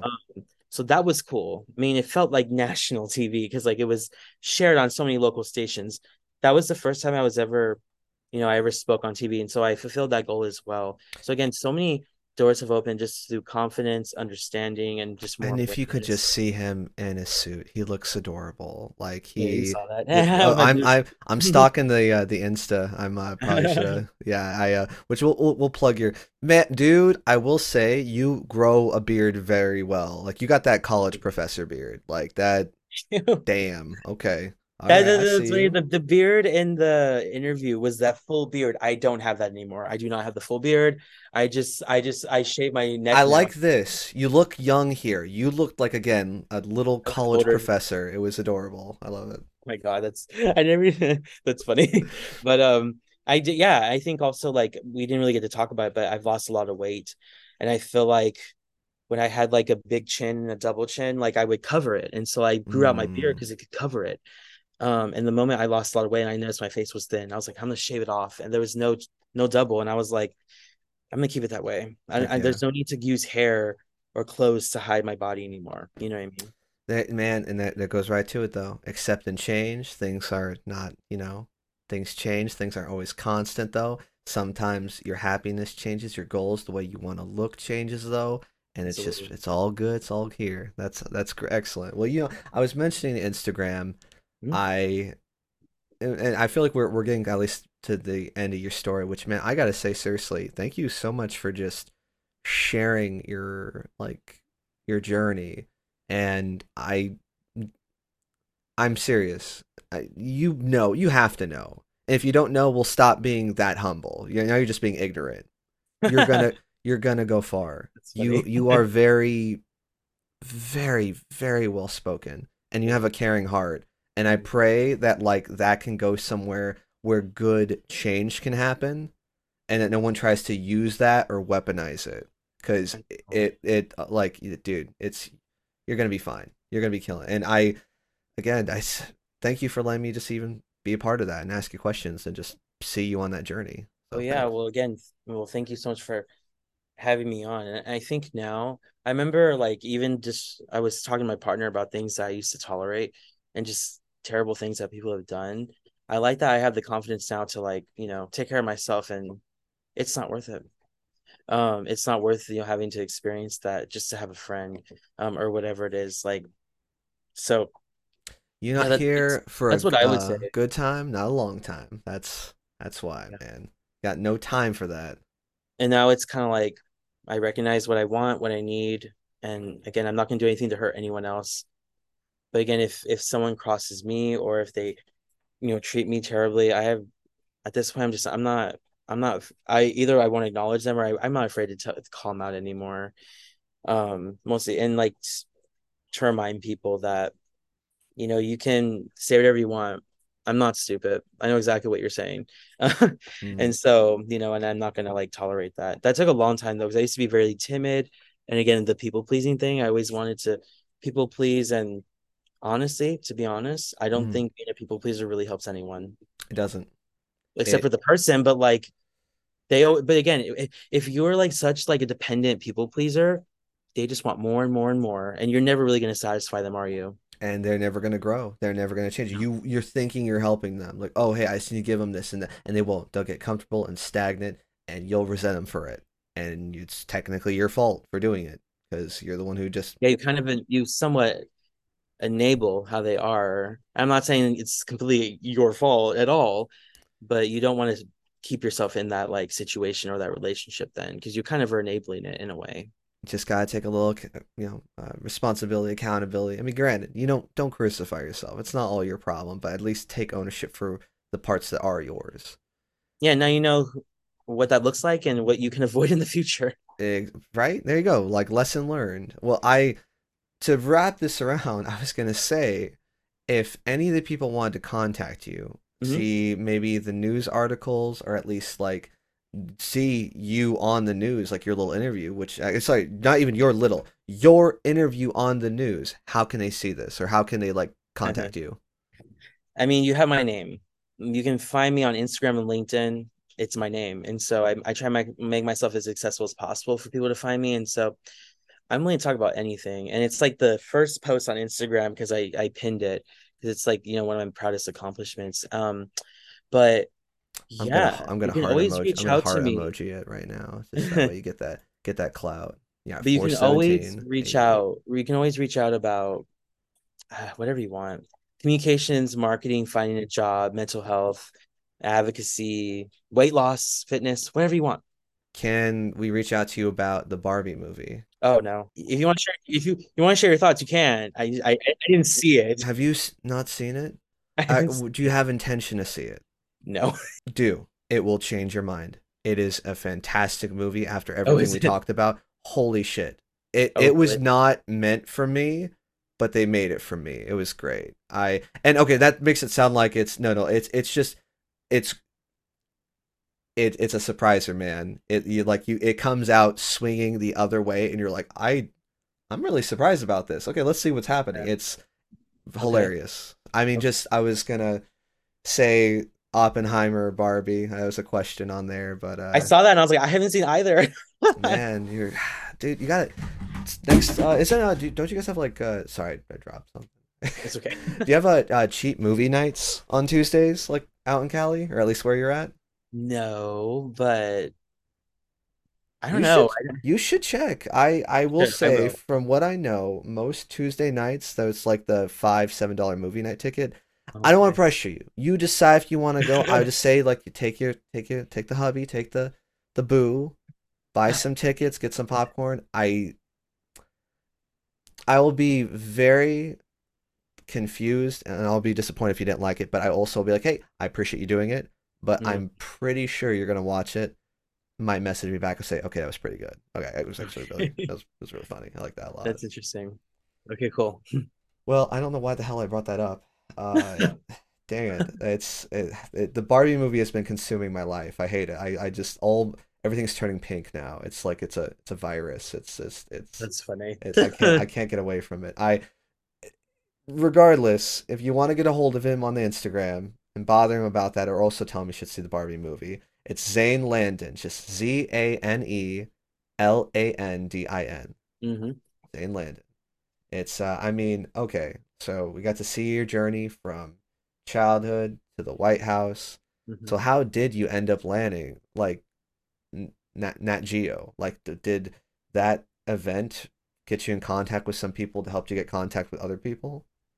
No, not at all. So the forum didn't necessarily help me find a job. Mostly helped me with the Nat Geo job was just having mentors that gave me the confidence to interview well, review my resumes for me. But luckily, I did enough work where my work spoke for itself, where I was able to get to an interview stage, and then I just kept moving forward with interviews. And because of the magazine, I've already done so many interviews. I already know what kind of critical questions to ask. And again, the mentors I had helped me prepare for those interviews. So again, but no, but the forum gave me such a strong network. I had people reach out about it, not like how to apply because I don't know if they're going to do it again because they didn't do it this year. Right. But unfortunately, but I do have But people reaching out every now and then that I saw you went to this or I saw you have research on this. And I'm like, oh, that's just interesting that you find my stuff. And so um yeah, it opened up many doors, but not with the job. They gave me hmm. confidence though, and I spoke on like the forum during my interview. So every little bit helps. And it's just again, it's just so exciting because I mean, it's like I might, I most definitely maybe after the episode, let's like talk about mentor stuff. But Yeah.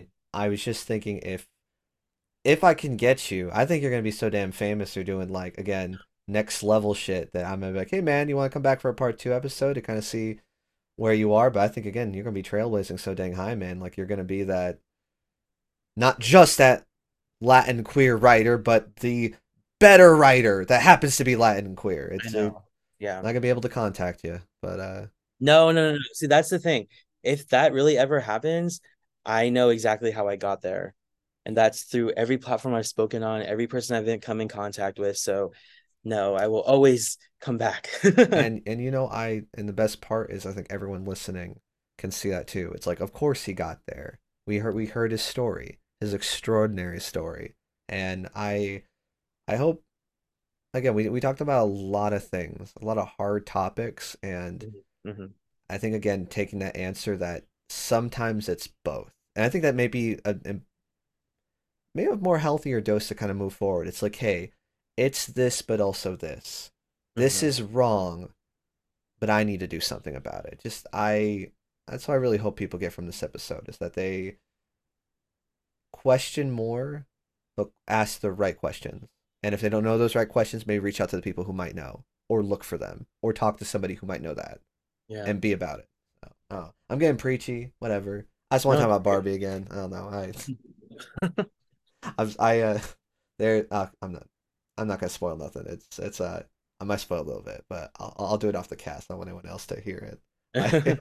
I I mean, I don't know if you know, but it looks like it's closing time. They turn off the bar lights. The shop's telling us the last call. I mean, would there be anything you'd like to kind of end on?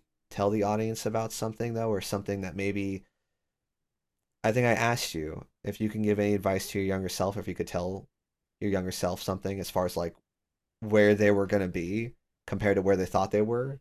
I Mm. mean, I don't know. You got anything? Couple of things. I think like let time do its thing. That things take time. Don't rush into things. Think about things. Appreciate what you have. Spend as much time with mom as possible. Oh, And I we would didn't even never talk explain about that. why. And I won't of course tell my younger self why. But no, so even I could just briefly mention my mom passed in 2021. But when I say that, there's never been a point where I don't think I didn't appreciate my mom. But like now that my mom has passed, it's like I wanted so much more. And there are things I wanted to do. Like I cook now. I started cooking in February. My mom was always the cook, and it's like she always talked about how she wanted someone to cook for her, and it's like I didn't know how, and now I do. So like there's so many things, and just like losing weight, going to the White House, interning at NASA, just so many things I've done that I know that she Oh, would be really excited to hear about, especially just knowing her, how much she was fascinated about the Revolutionary War and all that stuff. But that to me, that's all that stuff is going to be a long conversation when I move on. And I know it will happen. I just do. oh well. I know that not everyone else believes in the afterlife, but I do, and that's what matters. I and I do think spirituality is important. I think people need to get touched with that because I think there is something we can't necessarily explain. And I Yeah, mean that's the whole point of so faith. many It's things. like it's that belief in not knowing. But I say that just because I'll be praying and I know just dude, man, your mom is like got the biggest like I just know. grin on her face where she's like, dude, that's my kid. My kid did all those things. Like, dude, if I was your parent, I'd be the most just jazzed for you. Oh, thank you. And I don't know, maybe next Mother's Day, make her a meal. Make her a meal and be like, here you go, mom. This is for you. That is so sweet because I didn't Right? think about doing that when Mother's Day happened recently. Well, hey, I do. I just that's for free. That's for you. There you go. Yeah, I, that's I give sweet. lots of gifts. It's man, that was and dude, you just like dropped so many bits. Like that's right, you did intern for NASA. I saw NASA on there. I'm like, bro, like You remember that? we didn't even talk about that. But I know there's so much we could talk about. Sorry. no, no, no, please. I have this thing where I tell people like I thank them a gajillion times, but seriously, thank you for letting me experience you and me Yeah. asking hard questions and like getting to know a complete stranger and feeling like I've known them for a hot minute. So thank you. Yeah, no, and always reach out, Hey, if you're I'm stay down. stay connected, whatever. Yeah, please. Bruh, I'm sorry. I'm mad pushy. I'm gonna freaking make you check out the Barbie movie, man. I'm gonna at least like keep dropping gifts, man. I'm like, look how hot Ryan Gosling is, man. Do something about it. Come on. Oh, that's funny. Well, guys, I've been Barbie. This has been Oppenheimer. otherwise known as Zane Landon. And this has been another ordinary person with an extraordinary story. Go watch the Barbie movie. Have a good night, guys. All right.